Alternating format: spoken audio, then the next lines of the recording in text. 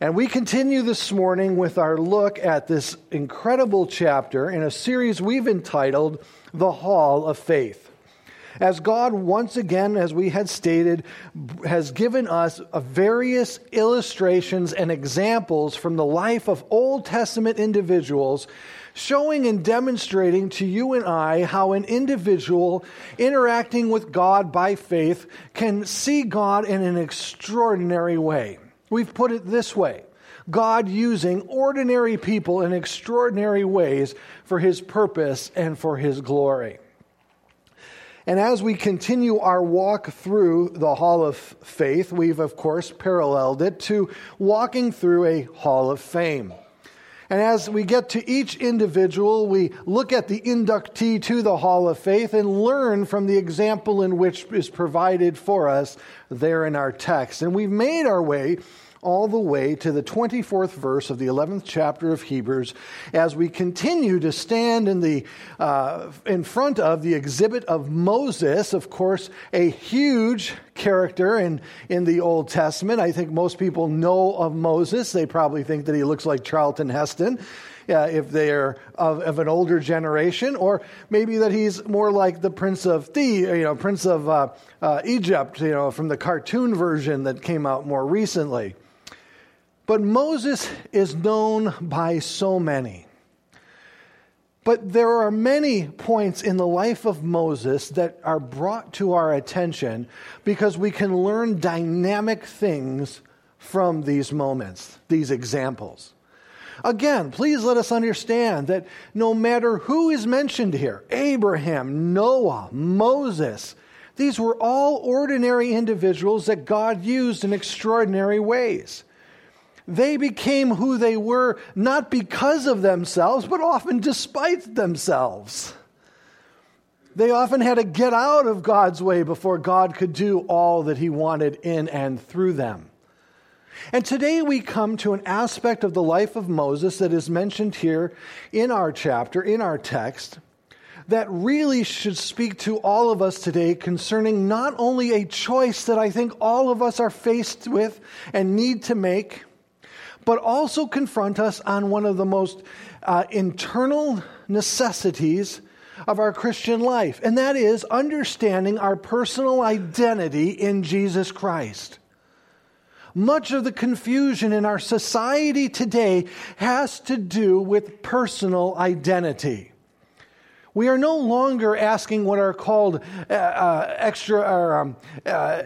we're not asking external questions any longer. We're asking internal questions. And the big question that many are asking is, who am I? And part of the discussion that we mentioned earlier that individuals are having is they're trying to find themselves within their identity.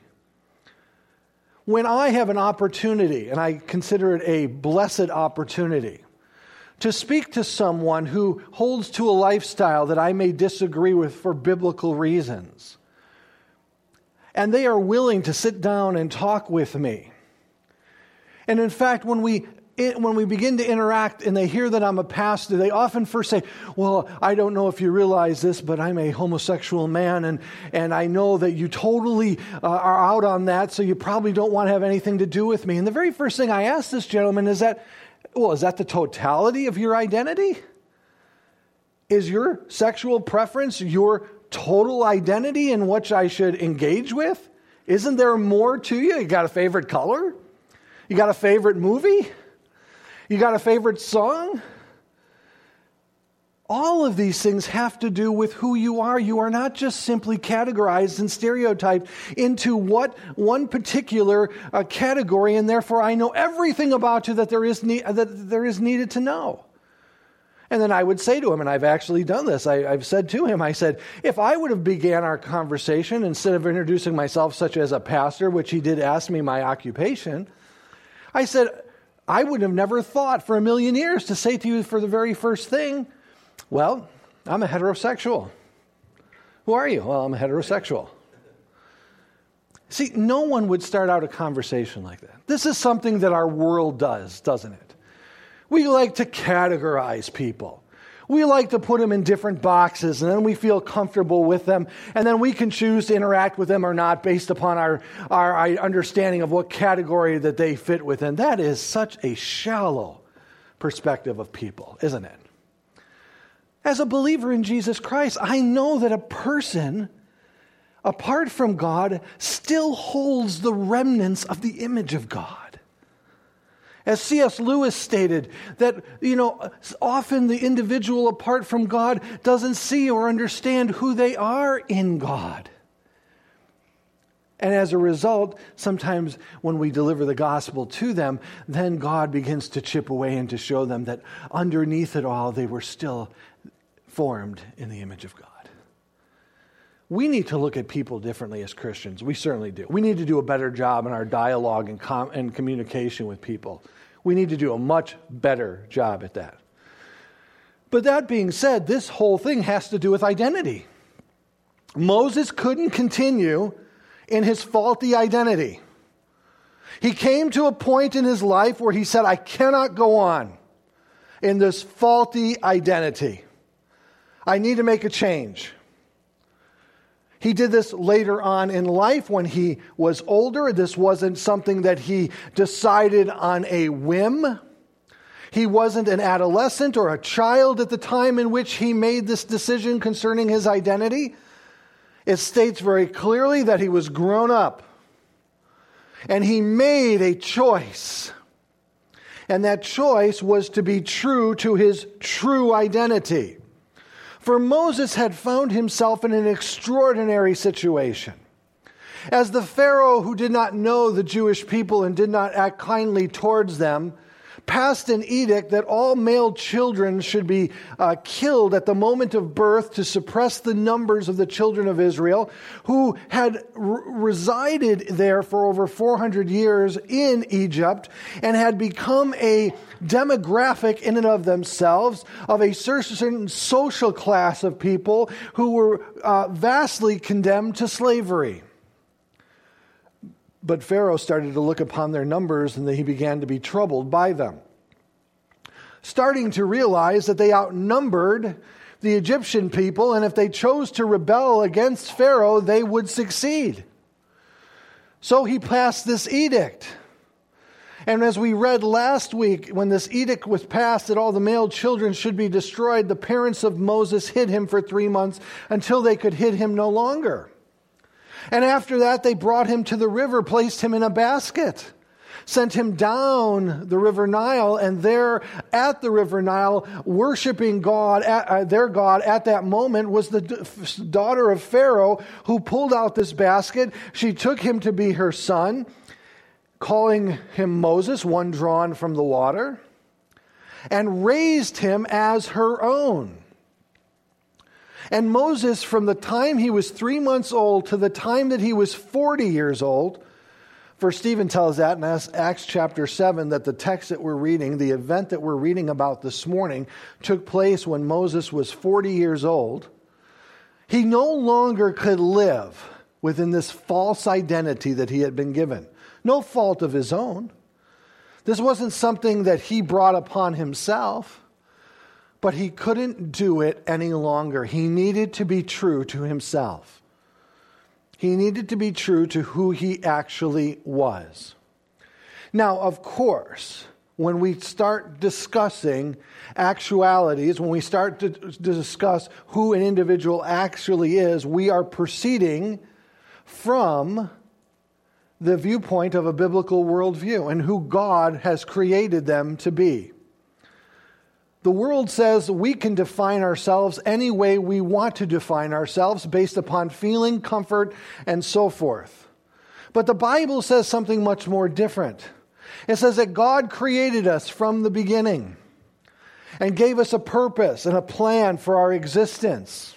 We sinned, we fell against God, and we separated ourselves from God. And in the exercise of free will, evil then was created, and now it is rampant within our world and society. And what we see today is what we have sown earlier, and that is we are reaping the effects of our departure from God. So when we talk about who we are talking about it from a biblical worldview, because the world can decide who you are. You can decide who you are based upon an arbitrary understanding of the world and so forth. And I say it that way because I believe that the only non-arbitrary way of looking at the world is through the lens of Scripture.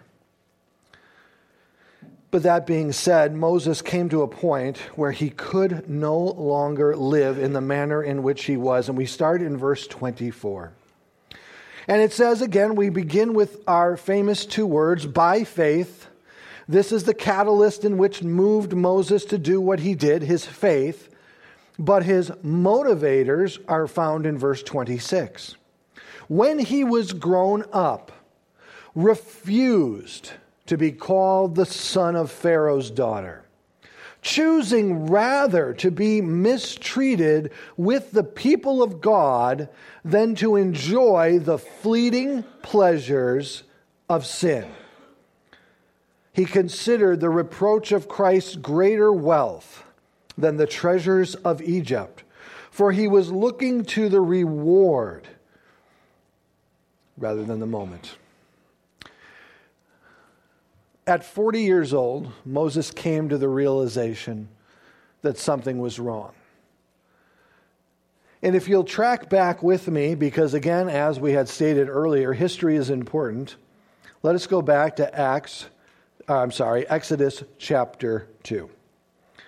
And as we travel back to Exodus chapter 2, in verse 11, we have the account of this story. Now, scholars all agree that Moses wrote the first 5 books of the Bible, Genesis, Exodus, etc. And so Moses, writing of his experience here, in verse 11 of chapter 2, one day when Moses had grown up, he went out to his people and looked on their burdens and saw an Egyptian beating a Hebrew, one of his people. And he looked this way and that way, and seeing no one, he struck down the Egyptian and hid him in the sand. And when he went out the next day, behold, 2 Hebrews were struggling together, and he said to the man, in the wrong, "Why do you strike your companion?" And he answered, "Who made you a prince or a judge over us? Do you mean to kill me as you killed the Egyptian?" Then Moses was afraid, and he thought, surely the things he has done is known. When Pharaoh heard of it, he sought to kill Moses. But Moses fled from Pharaoh and stayed in the land of Midian, and he sat down by a well. That's the account of what we are going to be looking at today. It became apparent to Moses that he wasn't an Egyptian. We're not sure how that apparency became known to him. But as he started to understand, and it began to be revealed to him that what had happened and what transpired and what had taken place, he understood now that his true identity lay within the Jewish people there in slavery there in Egypt, and not there within the house of Pharaoh. Being of Pharaoh's daughter, it was most likely that he was in line one day to possibly occupy the throne itself. It was most likely, historians tell us, that when Pharaoh drew him from the water, she believed that he was a blessing from the god of the Nile. And of course, that would have given him legitimacy within the eyes of Pharaoh and the people for his exaltation to the throne itself. But Moses knew differently. He knew that something was wrong. Was it his physical appearance being so different that of his mother's, and not knowing who his father was, etc.? But it appeared that Moses began to understand that God had a greater plan in mind for him than for him to simply be a son of Pharaoh. Now, we say that in passing. We say that very, quickly, and we just run right through that, and kind of flippantly, we just say, "Well, son of Pharaoh." But that was his entire identity at that time. He was a prince of Egypt. He was treated like royalty. He was given enormous responsibility and authority. He had access to wealth that is completely unimaginable and probably unbelievable. For in fact, historians still to this day do not know how much wealth the Egyptian pharaohs carried into Egypt during their time of power in the world.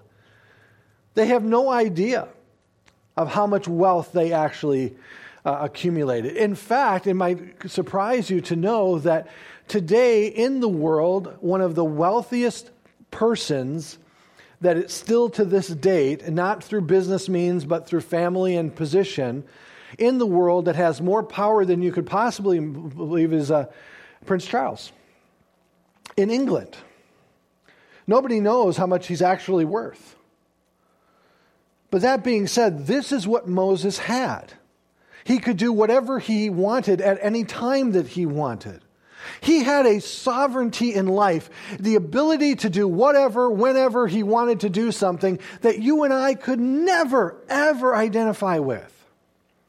In fact, it's interesting that Jesus said it's the love of money that is the root of all evil. And I believe that the reason for that is that money gives an individual the impression that they are sovereign apart from all else. Money can allow you to do things that maybe other people without money cannot do. And it's very deceitful in its leading. It may present itself in a way to show that it gives you opportunities and doors that may not be otherwise open to you. Through your wealth, you can obtain these things. But yet it's fleeting. It's temporary at best. Moses had access to all of that. And yet something was restless within him that he could no longer remain within that false identity. Notice with me in verse 24, I want to bring your attention to a few of the words that are used here because they are so profound. When he talks about refusing to be called the son of Pharaoh's daughter, he is talking about an understanding of conviction. His inner conscience will no longer allow him to lie to himself about who he is. Now, when Joseph came into Egypt and God used him there, Joseph was not required to deny his identity as a Jewish man. Moses, though, found himself in a position where one could not live without the other. He couldn't be the prince of Egypt in line of the throne of Pharaoh if he identified himself as a Jewish man. That just never would be allowed to happen. It was either one or the other. And in his refusal, full well knowing what this meant, and that's why the writer gives us that information that he was grown up. He was of mature mind. Of course, then Stephen tells us that he was 40 at this time. He full well knew what he was doing. This wasn't just a whim. It just wasn't something that he was acting upon at a knee-jerk decision in an emotional moment. This is something that had been calculated in his heart. This is something that has been purposed. And he no longer could allow himself to be identified with Pharaoh as a son of Pharaoh. I like what one said, Dr. William MacDonald. He said, in his adult years, he made his choice. He would not hide his true nationality to win a few short years of earthly fame. The result, instead of occupying a line or two of hieroglyphics on some obscure tomb, he is memorialized in God's eternal book. Instead of being found in a museum as an Egyptian mummy, he is as famous as a man of God can be. And in verse 25, it is because he chose. Notice this word. This was a calculated decision that he made in a rational state upon the convictions of his heart. Full well knowing, notice the next word, rather he chose to be mistreated and identify himself with, accompany himself with And then there's this interesting phrase, the people of God. It is interesting because the writer of Hebrews is writing to individuals who were Jewish and had become Christians in that first wave of Christianity through Jerusalem. You find this in Acts chapter 2 and Acts chapter 3. And they were welcomed within Jerusalem at this time, but that welcome wore thin. And the people and the religious leaders of Jerusalem began to persecute these new-founded Christians. Again, threatened by who they were and their reluctance to submit to the religious authorities of the Jewish religious leaders at that time, they were then dispersed into the Gentile regions around Israel.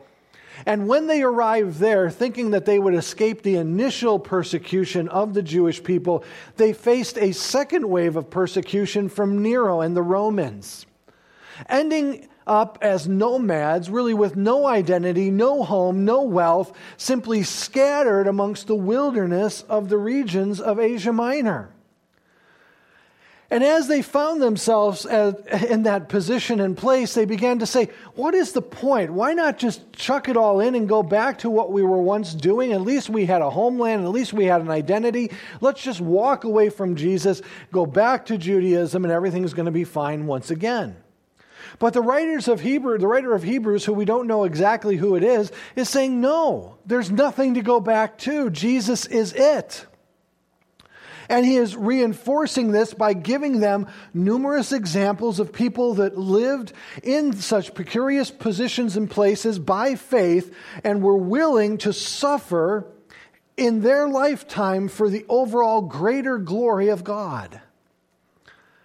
And so writing to these people, they are now being reminded that the position that they find themselves in from being persecuted by the religious leaders and also being persecuted by the Roman Empire, this state of nomadness, this lack of personal identity and nationalism, is exactly what Moses chose for himself.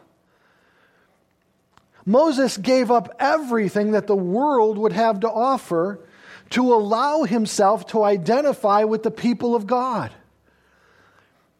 Yes, you find yourself in this position because of persecution. Please know that your hero Moses did this willingly. He decided to forsake all that he had grown accustomed to for the purposes of being mistreated with the people of God, rather than to enjoy the fleeting pleasure of sin. We can't even vastly, for a moment, understand or identify with the children of Israel there in Egypt. They would work as slaves for 10, 12, 14-hour days in the heat of the sun. There was very little rest. It was very common for people to die there in the mud pits as they made the bricks for the cities that Pharaoh was constructing, to be left there amongst the mortar, to be sandwiched between bricks that were being brought together, stones, foundational stones that were being brought together. A life of an individual slave was worth absolutely nothing in the grand scheme of the Egyptian empire, or kingdom, which is more pronounceably rendered. Egypt was experiencing a zenith at this time. It was called the period of the New Kingdom of Egypt. The wealth, their military force, their accumulation of land around Egypt, their ability to conquer easily the surrounding nations. They were at a zenith in their existence at this time. He literally had access to everything a person in this world would want, and yet chose to be true to who he was internally, and that was a child of God. And he's going to identify himself with his people, forsaking all that he had been given and willing to be subjected to the same treatment as all of those others who are called the people of God. And notice how he compared it, the writer of Hebrews. That the sufferings of the people in God were a greater choice or a preferable choice to Moses than to enjoy the fleeting pleasures of sin. This world has a lot to offer in the sense of worldly things. And you see that people can gain immense wealth, they can gain immense power, they can gain immense fame and fortune, of course. They can be known around the world as a dictator or a leader, and they can have people, submissive to them and so forth.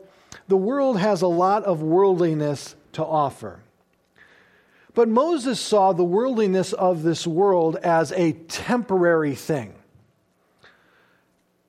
If you were to enjoy good health your entire life, the average life today is mid-80s, early 90s maybe. And that's due to the assistance of medical advancements and technology in which we've made. But if that's all that is there to life, 90 years, then yes, I would say go for everything that the world has to offer because this is it, right? And that's the way people pursue it. But if there's something more, if there's a meta-narrative, a big story above it all, that shows me that this is solely temporary in the grand scheme of things, and it's going to be very short-lived. For example, I'm going to be honest with you all. I'm going to turn 50 this year. I don't know how that happened. I literally remember 40 and 30. I was devastated at 30. 40, I thought, that's it. Plan for retirement. Now I'm at 50. I have no idea how I got here. And I cannot tell you that I was ever prepared for how fast I got here. But if I'm already halfway done, and I see that maybe 30 years is more given, or 40 at the best, with the assistance of medical intervention, that's a pretty short life, isn't it? But Moses looked at eternity. Moses saw the big picture in his heart and in his mind. And by faith, he was moved to make the choice in which he did, saying, I'm not going to put my confidence in this. I'm going to put my confidence in this. And that's what he did. And as you continue on, you start to see that whatever the world had to offer, Moses saw the reward of suffering for Christ greater wealth than anything that this world has to offer. Now, does that sound like a radical statement to you? It does to me. But again, if I am to calculate the value of something as a believer in Jesus Christ, should I not calculate its value upon the Word of God rather than just my own personal arbitrary reasoning of how I value something? As one wrote, he says, Moses was a prince, the son of the daughter of Pharaoh. He had everything that a person on earth could want. Education and knowledge, fame and wealth, possessions, estates, power and authority, position and duty, purpose and responsibility, and even a home in which he was loved by the daughter of Pharaoh herself. And yet Moses renounced the status in which he enjoyed in Egypt as a member of the royal household. He could not identify himself both with the Israelites and with the Egyptians. He had to choose one over the other, and he chose the people of God. His identity and who he is, because of who God said he was, he is being true to that and allowed, therefore, to make this decision. This wasn't a nationalistic decision. It was a decision of faith in God that allowed him to identify with the people of God. Notice what he says in verse 26. He considered the reproach of Christ, that's interesting, greater wealth than the treasures of Egypt, for he was looking to the reward. He was not motivated by instant gratification or looking to simply be satisfied in the moment. He was playing the long game in life. He knew that whatever God had for him was the very best, and that's what he desired and wanted. Even if it meant leaving all of the precious treasures of this world to be personally identified with those suffering here in this world, he found that to be a greater wealth, to consider himself to be reproached with the reproach of Christ. Now, this is very interesting. See if you track this with me. Moses, in his first attempt to deliver his people, failed miserably, didn't it? Well, we just read it in Exodus chapter 2. He tried to intervene. He killed an Egyptian. He tried to intervene a second time, and they were just like, really? Really? You're going to try to help us? What, are you going to kill us like you killed the Egyptian yesterday? Pharaoh got word of it, and it caused Moses to flee. So in his first attempt, even though he was the deliverer of his people, he failed miserably, right? That led him to suffering and to be exiled out of Egypt, then running to Midian. But then 40 years later, now at 80 years old, while in Midian, he sees a bush burning that is not consumed by the flame, goes before that bush only to discover that it is God appearing to him, instructing him now to go back to the children of Israel and to deliver them from the hand of Pharaoh. He's now resistant. He doesn't believe he can. I don't have the physical abilities to do so. And God just says, listen, I am who I am. I'm going to be all that you need to do it. And when people ask you who I am, just say, I am sent you. It's going to be a work of God. In his second coming to Egypt, he effectively delivered the children of Israel out of Egypt through 10 plagues, correct? And as those 10 plagues came upon the Egyptian people, it loosened the grip of Pharaoh, culminating, of course, in the death of the firstborn, the Passover. It loosened the grip of Pharaoh, and the people were delivered. Now, let's go back to think about those individuals first reading this letter, who have lost everything because of persecution, who now find themselves as nomads, just simply scattered amongst the wilderness of Asia Minor. You're telling us that Jesus is the Messiah, but all we saw was his suffering. Very few actually followed him. He rose on the third day, but why is the world against us? Why are things happening in the way that they are? Why is he not delivering us in spectacular glory as we always thought he would? Why? Because he's waiting for the sequel. Jesus coming back the second time. Just like Moses the first time suffered, so did Christ suffer. The second time when Christ returns, like Moses' return to Egypt, Christ will be completely effective in his redemption of the entire world, won't it? Redeeming those who are his and judging those who are not. Just as Egypt was judged under the hand of God then. The people at that time would have saw this parallel. They would have identified with it, and it was meant to be an encouragement to them. Oh, I get it now.